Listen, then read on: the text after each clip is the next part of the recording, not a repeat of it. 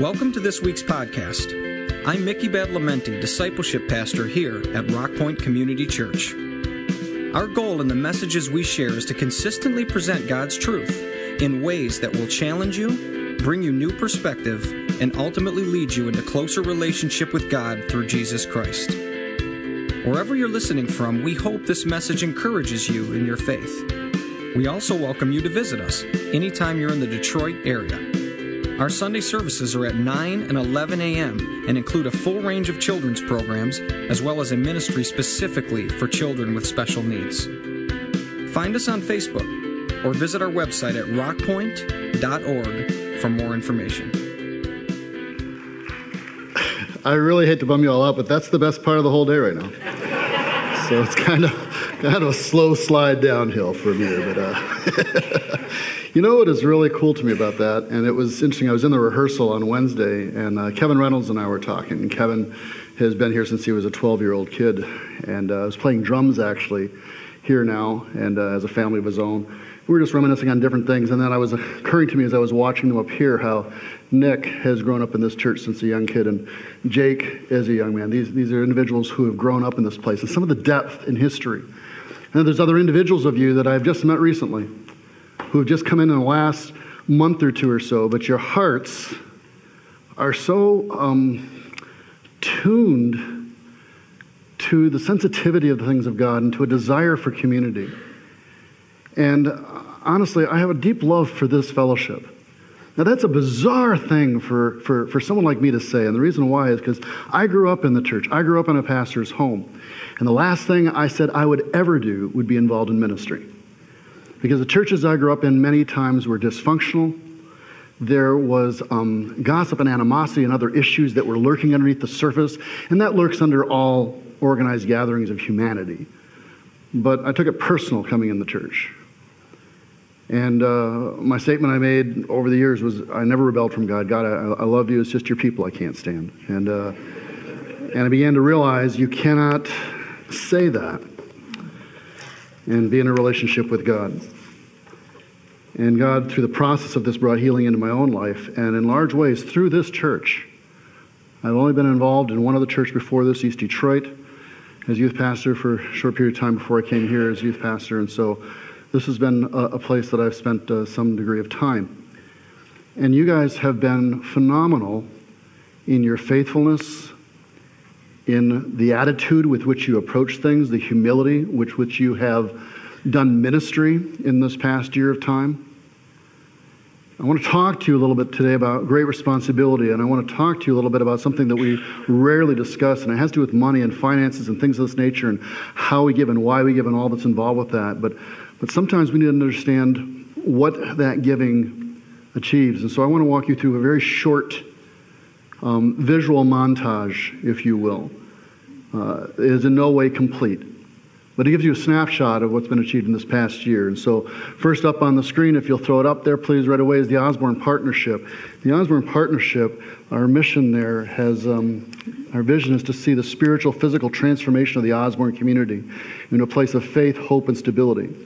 The mission statement we started with several years ago was to humbly serve the students, teachers, and families of the Osborne community in faith and in deed. Our strategy was to address needs in a way that encourages transformation. It was to preserve the integrity of Scripture, enable self-sustenance, offer opportunities for the gospel to be modeled or shared, and to build relationships. Our values are that we will have an ongoing commitment. We will be adaptable and flexible. We will value relationships over resources. We will value people over process. And we will treat each individual with respect. We will exercise humility in all we do. And we will finish what we start. Population of Detroit is listed recently. I was given the stat of 680,000 people. The child population, 1 to 17, is 163, almost 164,000. Children in poverty, 0 to 17, 96,000 kids. That's over 57%. Youth 18 to 24, not in school, not working, 24,000. We're attempting to have impact on that in the Osborne community. This is part of that work. Just flash through these a quick, if you would. Service Saturdays, you heard about these. Just different ways that we minister in the community around there, from safe zones to everything else, to blight removal and a whole bunch of things that are there. Engagement in the halls and in the school there as well. This was one of the food being served at one time. A lot of times people aren't getting meals, and so we serve food as well. Another shot going forward, just keep them there, and there's a robotics team. They didn't have a robotics team in Osborne until 2 years ago when our people came in and started one up. They won Rookie of the Year award their first time out, placed 7th out of, I think, 100 and, how many was it? You remember it all? How many schools? How many? It was like 100. 100, over it was 100. I know it was like 130 or something like that, and we placed 7th or so on that. And so the team that was been involved in this, they're revving up for another year again, and kicking on forward. Stockings. We took stockings this time in for Christmas. 700 stockings that were packed on a Thursday night here during the journey. Inside the stockings was a variety of things. They had a flashlight on a keychain with a scripture verse on it, 2 candy bars, a bag of trail mix, a bag of pretzels, Little Caesars gift card worth a hot and ready, including the tax was already paid for in the card. A postcard with personalized signatures, and then they had information on local ministries from Young Life Club at Osborne to Total Life Church and things of that nature. Also, hold that picture for a minute. Back that one up, because what happened is we still had some extras left over, and we saw kids that were literally running through the school to try and find our teams to give them to get hold of the packets and stuff. Had extras left over, so we went into the neighborhood, not just randomly. The neighborhood that we've worked on before with the block captains. Went to the block captain. She said sure. So she goes ahead and knocks on the doors, and we go through the neighborhood distributing these stockings door to door, and the response was just phenomenal, and just the impact that someone cared. Someone had an awareness at that time for them. Going forward, Play Place for autistic children. We've been supportive of that with one of our very own people that have launched this ministry in this area to autistic children. It's received wide support in the community. That's an ongoing thing that's happening. Continuing on, we've got Life Remodeled, where we went to Durfee. We reshaped an entire area along with 10,000 volunteers, but we were the most significant church involved in that process, and that is a fact. We were up there on a level of corporate sponsorship as far as financially what we were engaged in, and the number of our people that even involved small businesses and trades and other things to renovate Derby High School into a place of ministry and transform that area. It was a fantastic undertaking, and every time we would hear when they were looking for the tough jobs, they stuck it to us. Okay? I like that. Okay? I like that. Going on. We had Total Life Church, needed a roof being put on. So our guys went out there, and you provided for the cost of repairing that roof and continuing to remodel that building to be a point of ministry over on Gratiot, just south of 7 Mile Road or so. Going on further, keep it rolling along here, we got Bridges. Bridges is a unique ministry. It's one of only several in the country, or in the city area here at all. It's providing care during the service for parents that have children with disabilities, autism, etc. And so skilled workers provide for them. Those parents cannot involve themselves in a regular service with their children due to the disruption that would be a part of that, generally speaking. Bridges is unique in what is provided for that. And then once a year we bind with other areas. We have this Easter egg hunt where we gather everyone together, and I think there were several hundred people that were here for that event, going on, flipping through. Got caroling at Heartland across the street here. We've got a relationship with them, and so our people went through there and strolled through, did a little ministry, just caroling. Nice little bass guitar going on there as well. Kicking forward, mission partners. RZIM, this is the foremost apologetics ministry, defending the faith, explaining it from an intellectual perspective to individuals from Harvard University to business areas to all sorts of things. And so we've been a key player along with that, and one of our close relationships, personal relationships through Mickey, Abdu Murray is the North American director for RZIM, a ministry that covers, I think, at least 27 countries that they're involved in now. Continuing on, we raised over $12,000, almost $13,000 for Florida hurricane relief. We funneled that through Turning Point Church, a church that we also support, launched 2 years ago, and is already in the 200-300 range and is growing and doing phenomenal things. A former staff person here, Steve Gill, who's pioneering that, both Latin and Anglo. Going on a few things here. We got some missions trips in Guatemala. They're involved in Teen Challenge there, in a youth leadership thing, and a feeding program. Those are cute. Okay. A feeding program in Guatemala that you fed children down there. Costa Rica, another area of ministry, rebuilt this house that was nothing for this family. so that they had a roof over their heads and things of that type. Flashing through Dakar, an ongoing ministry we have. We had a team out there, several teams, that were ministering and working with college students. These are the future leaders of Senegal, PhD candidates, master's degree candidates, individuals in the university that we've been forming relationships over the years. There has literally been hundreds of thousands of dollars that has gone out of this church into areas that are not part of this church. We have been involved in conversations in Washington, D.C. on racial reconciliation. We've been involved in Detroit in the Ceasefire Initiative to end the gang violence, through the faith-based coalition that we've been a founding member of. We are ministering to those who are victims of the crimes, individuals who've lost a husband or a child or a wife due to shooting or something else. You're ministering. You're engaged in helping those individuals. There are so many things that, honestly, I cannot go through them all this morning and list them all, of what your involvement has either enabled or directly affected. There is one other item. There's a little thing called Puerto Rico. And we asked for you to be involved with that. We are driven by relationship and by what we believe in prayer God is leading us to.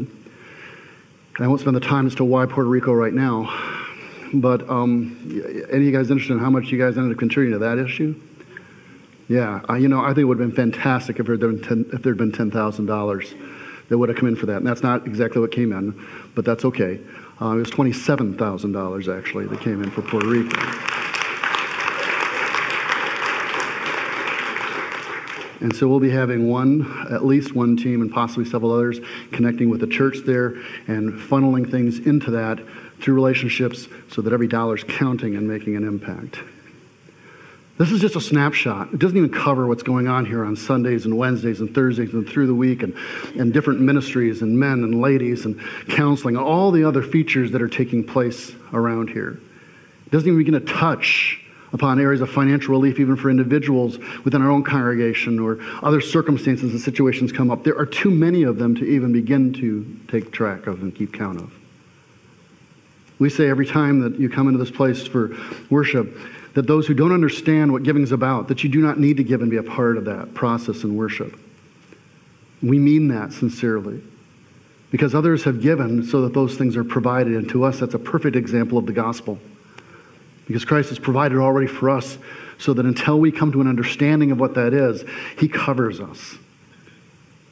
Once we come to an understanding of that, once we come to an understanding and a relationship with God, at that time there is a responsibility that comes upon us.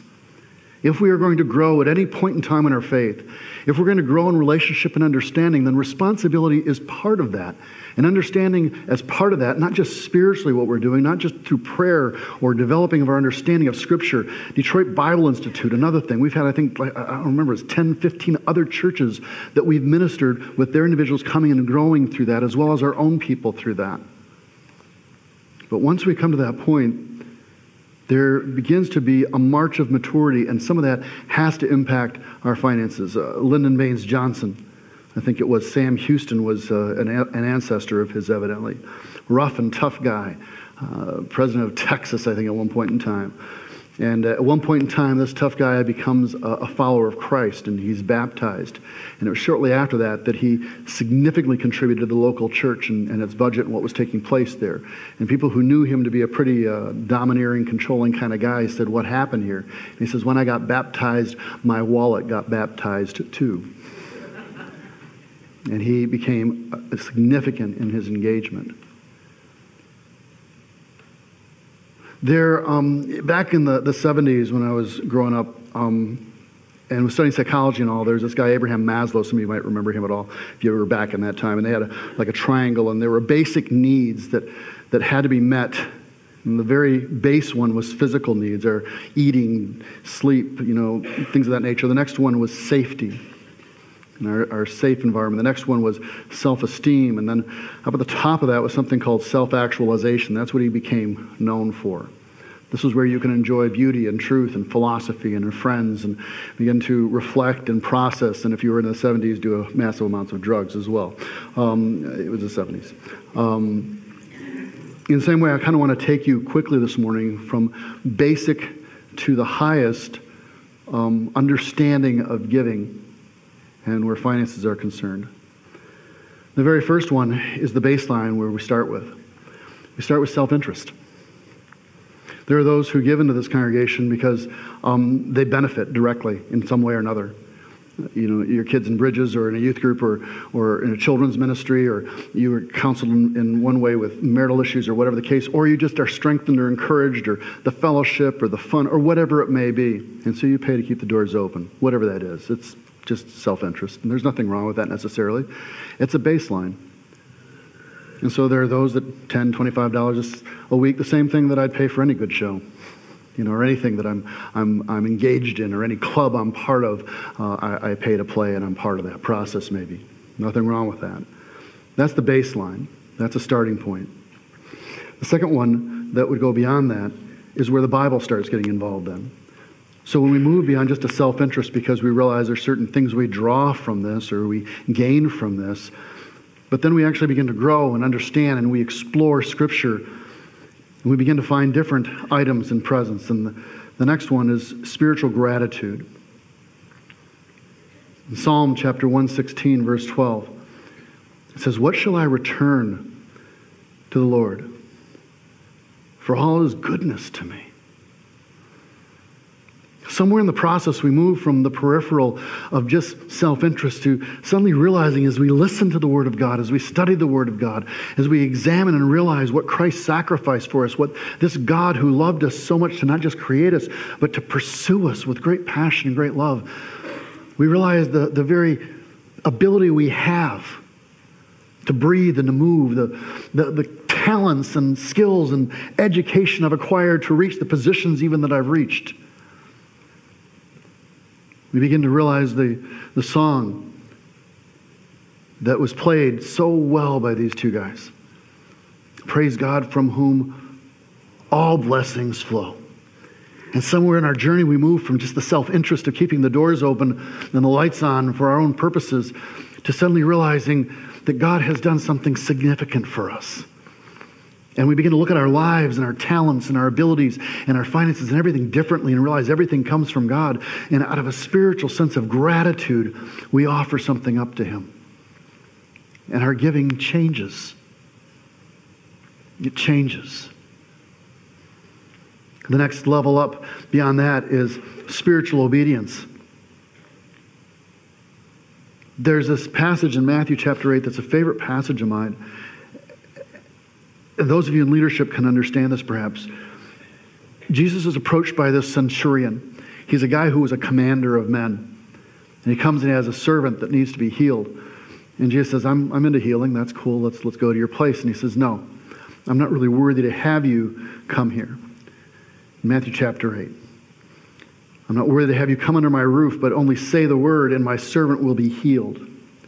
Then he goes on and says, for I too am a man under authority, with soldiers under me, and I say to one, go, and he goes, and to another, come, and he comes, and to my servant, do this, and he does it. I understand how authority works, and you, sir, have authority, Jesus. So you don't need to come. You have command. You have authority. You just say it, and it'll be done. When Jesus heard this, he marveled, and he said to those who followed him, truly I tell you, there's no one in Israel that I found that has such faith. Nobody. This guy got it. He says, just say the word, and it's going to be done. The next level beyond self-interest and gratitude is getting to the point of spiritual obedience. When we move beyond just hearing the word and receiving what God's given to us in grace and recognizing all we have, to actually exploring and saying, what does the Bible say? What does God say to us about money and about finances? And we begin to explore those things, and we sit here and say, okay, whatever he's saying, that's what I want to be obedient to. I want to come under his authority. It's not just enough to be grateful and love Mr. Rogers, but it's now to follow and obey. When I go into that, I go into a multitude of scriptures. Jesus talked about money more than practically anything because he understood that it revealed our hearts, what we prioritize, what we value, what we appreciate. One passage is in Malachi chapter 3:8. It says, well, man robbed God, yet you're robbing me. And you say, how I robbed you? your tithes and contributions. This is just one of a dozen different scriptures that talk about tithes, and they're not all Old Testament. Some are New Testament. Jesus condemns the Pharisees and says, you tithe on everything, even the littlest detail, but you don't have love and compassion. You should have continued with that tithing, but you also should have these other emotions. And all we want to do is jump to that point of saying, well, they just weren't, it was all about this. No, he was affirming the fact they tithed. I've heard some people say that they tithe. They don't understand what the term means. They're really self-interest mode still. I get my $25, I do whatever the case is. That's not tithing. A tithe technically, literally means 10%. The first time we see it is Abraham. He rejects some people that he's rescued because they're from Sodom and Gomorrah, money they want to give him. He doesn't want to be identified or linked to them. He rejects it. But on his way back, he tithes. He gives a 10% of the stuff that he's gathered from this fight to Melchizedek, the priest king of Salem, later to be Jerusalem. Some unusual figure that seems to be a Christ-type figure. He chooses to identify with the priest of God and the things of God by literally 10%. That's what a tithe is. When we move from self-interest to spiritual gratitude, but then we get to spiritual obedience, we begin to read and for ourselves examine, what does it mean to be a follower? What does it mean in the areas of money? And we realize 10%, a tithe is the baseline. Now, I made a statement a couple of months ago. Some of you remembered it well. I had a friend of mine come up to me afterwards and tease me a little bit about it. Because I made the statement, and I still believe it fully. I said there are individuals sometimes who I've encountered who have mismanaged their money so badly that they are not able to pay a certain debt. But they still tithe to the church. They'll do their 10% or whatever they think that to be, at least, to the church. But they're defaulting on debts. And I've said that is wrong. They need to clean up their financial act first. There is no justice, there's no honor, no integrity being brought either to that individual or to the things of God when that vendor hears that you're defaulting so that you can do this. There's nothing spiritual about that. Your finances are so screwed up. You need to first resolve and get control of your finances. Honor the debts that you have. And I had a friend come up to me afterwards because I had not clarified things, but they were intelligent. They understood what they were saying. They were just taking a shot at me. And they said, yeah, so what you're saying is until my school debt's paid off entirely, I shouldn't tithe. And I said, Another friend said, yeah, I've got a mortgage, that's still lingering over my head here. And I said, well, okay, obviously I didn't make this clear. I'm not saying that all debt should be eliminated. But what I am saying that you are not to default on things that you have done. Honor those. Get your stuff under control. Once that's under control, though, then yes, the tithe belongs to God. We don't use that to justify all these other expenditures or other issues. If everything else is done and said, then we come in obedience before God. I believe this and I've practiced this. Our leaders have practiced this all the way through our time here. The next level beyond this, if you're really ramping up the trail here, is beyond self-interest, spiritual gratitude, and spiritual obedience, is something called the free will offering. You grow up, and you begin to be concerned about what God is concerned about. And so there are certain causes, whether it's hurricane relief in a place like Puerto Rico that is still without power in significant parts. We're having trouble getting communication there. Still without power after months. And your heart begins to bleed for that. Or a child in Guatemala, or a person in Dakar, or a kid in Osborne. You begin to have the same concern as God for those things. And your heart begins to be drawn to things. Now, you are not obligated for every cause that comes along. In fact, I would argue you should not do that. You should be thoughtful. You should be tuned to the Holy Spirit. But there are times that the Spirit moves us beyond the mere obligation of giving to then saying, I want to address this issue. When that happens, it should never be due to manipulation. There's a passage of Scripture in 2 Corinthians that I really believe strongly on. It says, the point is this, whoever sows sparingly will also reap sparingly. Whoever sows bountifully will also reap bountifully. And people want to take off on that passage big time. I don't think the reaping and sowing is always financially. I think it's emotionally, spiritual, and sometimes even beyond this world. But they use that to manipulate. Give much so you'll get back much. Whole other subject. Not time for today. But be careful of those who manipulate. It says each one must give as he's decided in his heart, not reluctantly or under compulsion, for God loves a cheerful giver. Do not let someone manipulate you in regards to giving. You are not required to give to every cause. But there are times beyond tithe and beyond obligation where we just feel God stirring our hearts and we're to move in a way that gives. There's only one time in the history of this church that I've ever been a part of or seen where we directly actually asked this congregation for something for the church that was needed at that time. It was 2008, I want to say. It was the recession had slammed. We had just finished the construction of the building. We found ourselves on the edge financially, just for a window of time. We were short. We were okay. We had the barest minimum, and we didn't want to be that way. And so we talked for 3 minutes, I think 4 minutes to the congregation on Sunday morning, just like this, 3 minutes a time. We saw twice as much as was necessary come in over the next several weeks of time. That's the only time we ever made that kind of appeal. Nothing should ever be compelled or manipulated.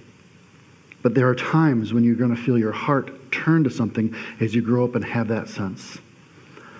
The next one, and there's only 2 more left, is something beyond self-interest and gratitude and obedience and free will drawing of heart. It's something that becomes visionary.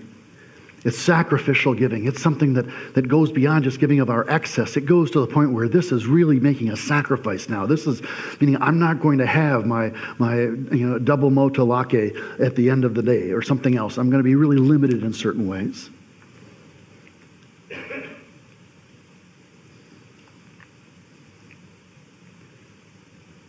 We're obedient to the tithe. We feel the stirring of the free will prompting. But now something the vision draws us in such a way that we know that God's calling us to something else. I was reminded of this. I'd forgotten some things. I was reminded of this past week. We had a team of from another church that we've been in a relationship with that is processing the idea of constructing a new building. And they came with their team to review our facility and talk with some of our team members and see what we ran into and what worked and what didn't and things of this nature. And it was a great conversation, great people, great hearts. And I remember as we were walking through this, things that I'd forgotten. We had set a figure of $1 million that we needed to reach in pledges that would be held over a 3-year period of time. If we didn't reach that, we weren't going to build. And I recall now, and it still hits me strongly, being in my office when our business manager of that time brought in the final figure and we'd crossed the line to $1.1 million. And I was in a meeting at the time and I stopped the meeting. And there wasn't the big tossing of hats and party poppers and things of that nature. Quite the opposite. I remember coming in here and I remember kneeling at this place and I wept before God because I was broken by the concept that we were going to be entrusted with these sums of money, that we were going to be entrusted with the vision of establishing something that would expand the ministry base of this church. Many of others felt the same way. Part of that process I had forgotten, but I bring up to you now, is that many of us, many of the people in this room, made sacrificial giving above and beyond a tithe to make that happen. My wife and I felt that we were to commit her salary, which was a part-time salary at that time at EDS. It was a sum involving tens of thousands of dollars annually for a 3-year period, that we were to commit that. That was sacrificial for us. It really, truly was. There were others that did the same.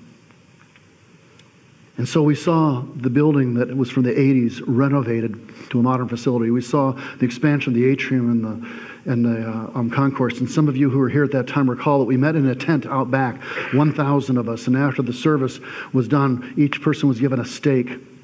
Everyone was brought their own. It was a BYOH, I think, kind of thing, bring your own hammer day. And so everyone brought their own hammer. But they had markers, and we marked on one side the name of the family. And on the other side, you put a scripture or you put the name of someone that you wanted to see reached. And we pounded those stakes into the ground out where the concourse and atrium is now. And little streamers were attached to them like Surveyor 6. We prayed over them as individuals while a bagpiper played. I just thought that was cool. Then the stakes were collected. The building was constructed. And our art people put that together into that design, with Christ in the center, representing the community. a creative community founded upon Jesus Christ. I have had since then several times when individuals have come to me who were not part of the fellowship at that time, were not even followers of Christ, have come to me with tears in their eyes and said, my name is on that wall. Someone prayed for me. Someone had a vision. Someone gave sacrificially beyond obedience and anything else in order to enable a facility and a ministry that reached me.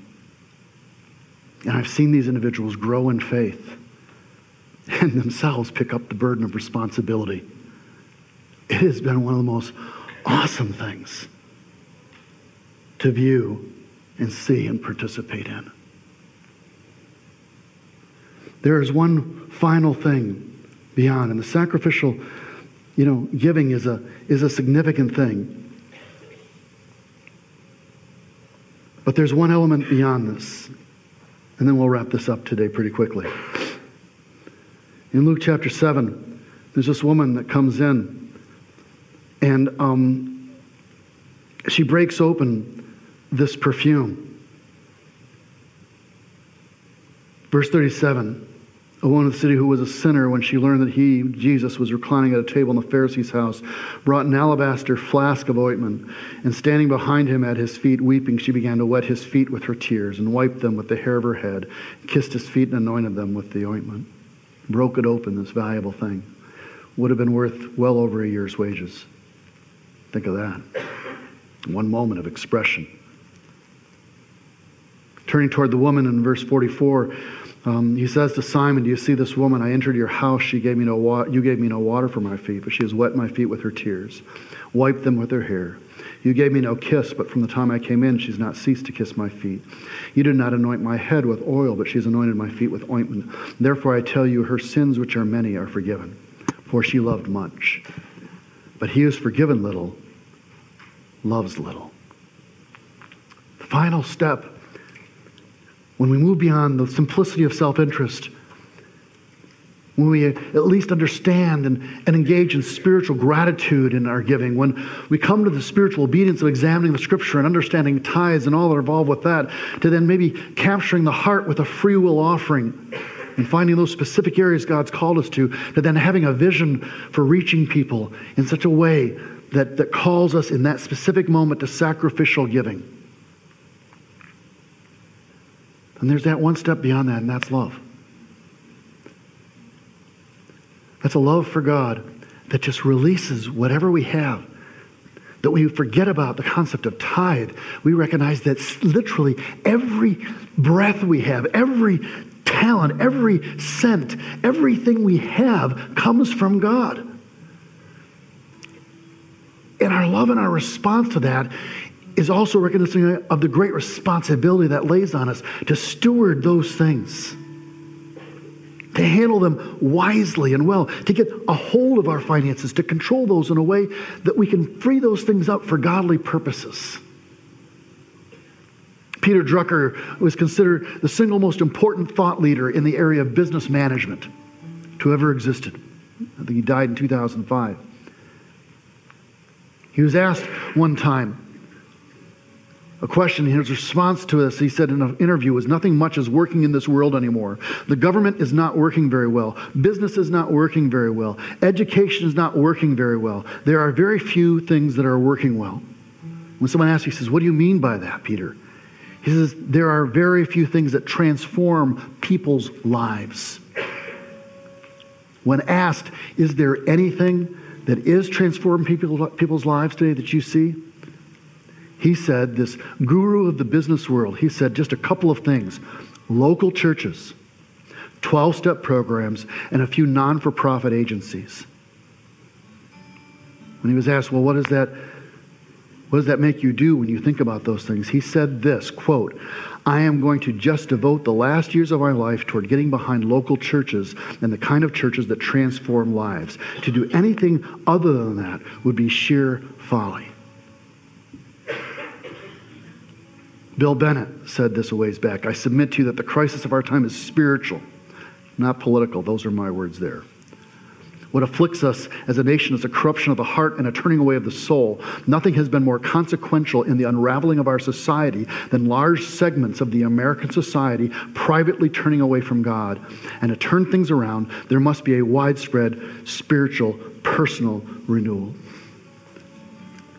I think that does not come by politicians. I do not think that comes by a force of things. I think that comes from the love of God. I think it comes from a people who are so passionate about the things of God that it changes their pocketbook, that it provides the fuel and the energy to do ministry that can expand around the entire globe, but certainly in this area of Detroit. I believe in this strongly. And this morning, I ask you to consider as you begin this year that first, reorder your finances. Get them under control. Clip up the credit cards if you need to, do whatever, but get them under control. And as part of that process, move beyond self-interest. Move beyond just spiritual gratitude. At least rise up to spiritual obedience in the area of tithing and the area of giving. Let your heart be stirred by moments that move you to giving a free will offering. Let your imagination be caught by things that will move you to sacrificial giving. Those are rare, once or twice maybe in a lifetime, but look for those. But finally, most completely and purely,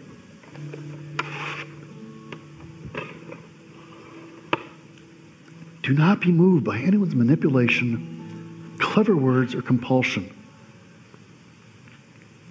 If there's anything, we come to that point of brokenness, of recognizing, like that woman, like the widow who drops in her last 2 mites, that we have such a love for God because of the love that He has for us, that everything is looked at differently. Everything.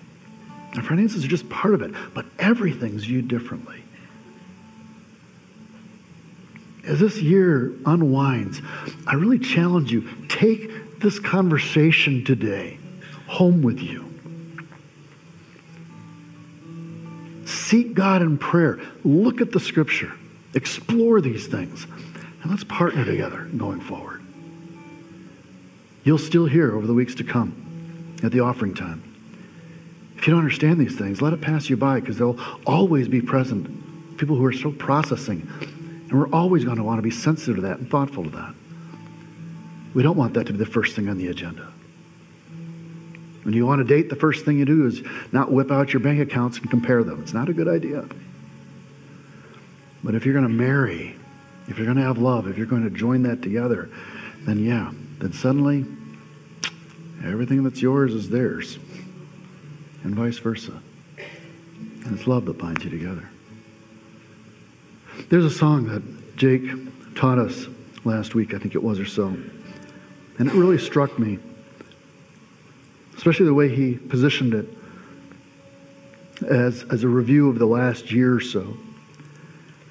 And I felt like that would be an appropriate way for us to conclude this service today. I know we've only sung it once or so, but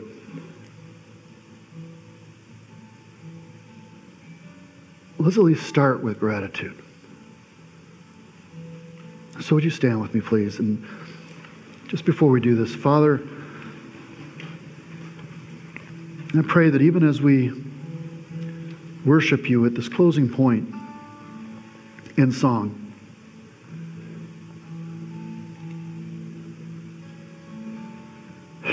that you'd shape us as a people. Just shape us as your people, I pray. Amen. The greater the ability, the greater the responsibility. I was reminded this past week of one other thing, and that's that the fountain that you see, some of you don't know this, but the fountain that you see out in the atrium, that tall copper structure with all these stones embedded in a matrix. When we finished the construction out there, and we cut the big ribbon or so, everyone had brought that day a rock or a stone that represented them, and they dropped them in a pot. And our artists put them together in that matrix with the water flowing over them. And since then, others who have come, if they wanted to, have taken a stone. You'll find some that are just lying at the base of it, inside there as well, to represent them. But that was intended to represent us in community, our individualities in community, with the Holy Spirit flowing over us and shaping us and changing us. I hope and pray, honestly, that this conversation this morning, that the Holy Spirit will take this, and as He flows over you in the days and weeks and years to come, will shape your thinking. And so to that effect, Father, I pray that to the degree that there is truth in any of what has been said today, that you would make that real to the hearts and minds of your people and transform how we handle ourselves in this area of giving. We thank you, God. I thank you so much. You have blessed us in so many ways, and we are not even nearly capable of giving you the honor due. But just this morning, we thank you. We give you praise and we give you honor. You are a good, good Father, and you are gracious to us. Go with us as we leave this place today, I pray in Jesus' name. Amen.